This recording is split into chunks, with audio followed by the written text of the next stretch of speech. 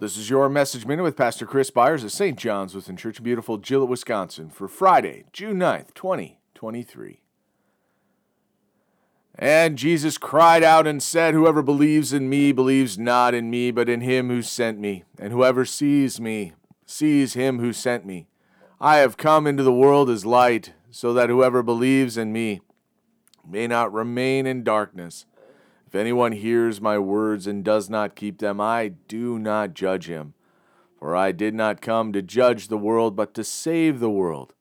The one who rejects me and does not receive my words has a judge.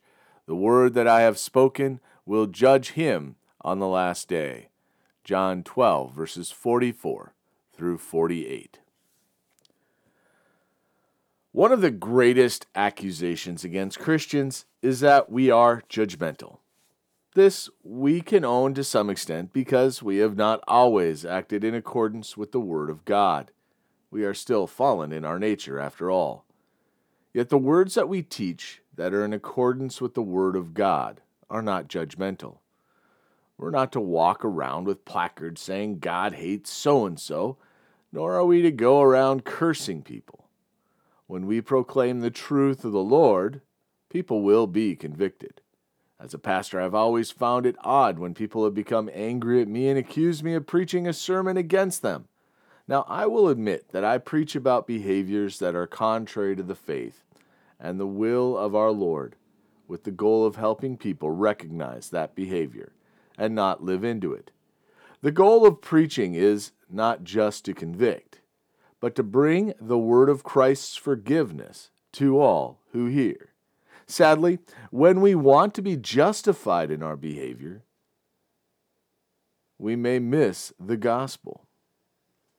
The Pharisees were often offended by the words of Jesus because he called out their behavior. But many at the time of Jesus also believed, but they did so secretly for fear of being rejected by the leaders. We still find this today, don't we? Many seem to fear the world more than they do God, and in turn reject the saving word of our Lord. As Christians, we're not called to judge, but we are called to proclaim Christ's truth to all who will hear. It's about the eternal salvation of another who will find eternal separation from our Lord if they reject the word. Let us pray.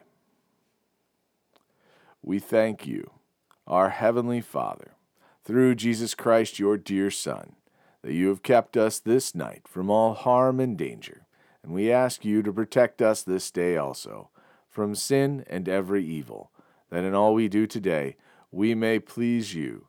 For into your hands we commend ourselves, our bodies and souls, and all that is ours. Let your holy angel watch over us, that the wicked foe have no power over us. Amen.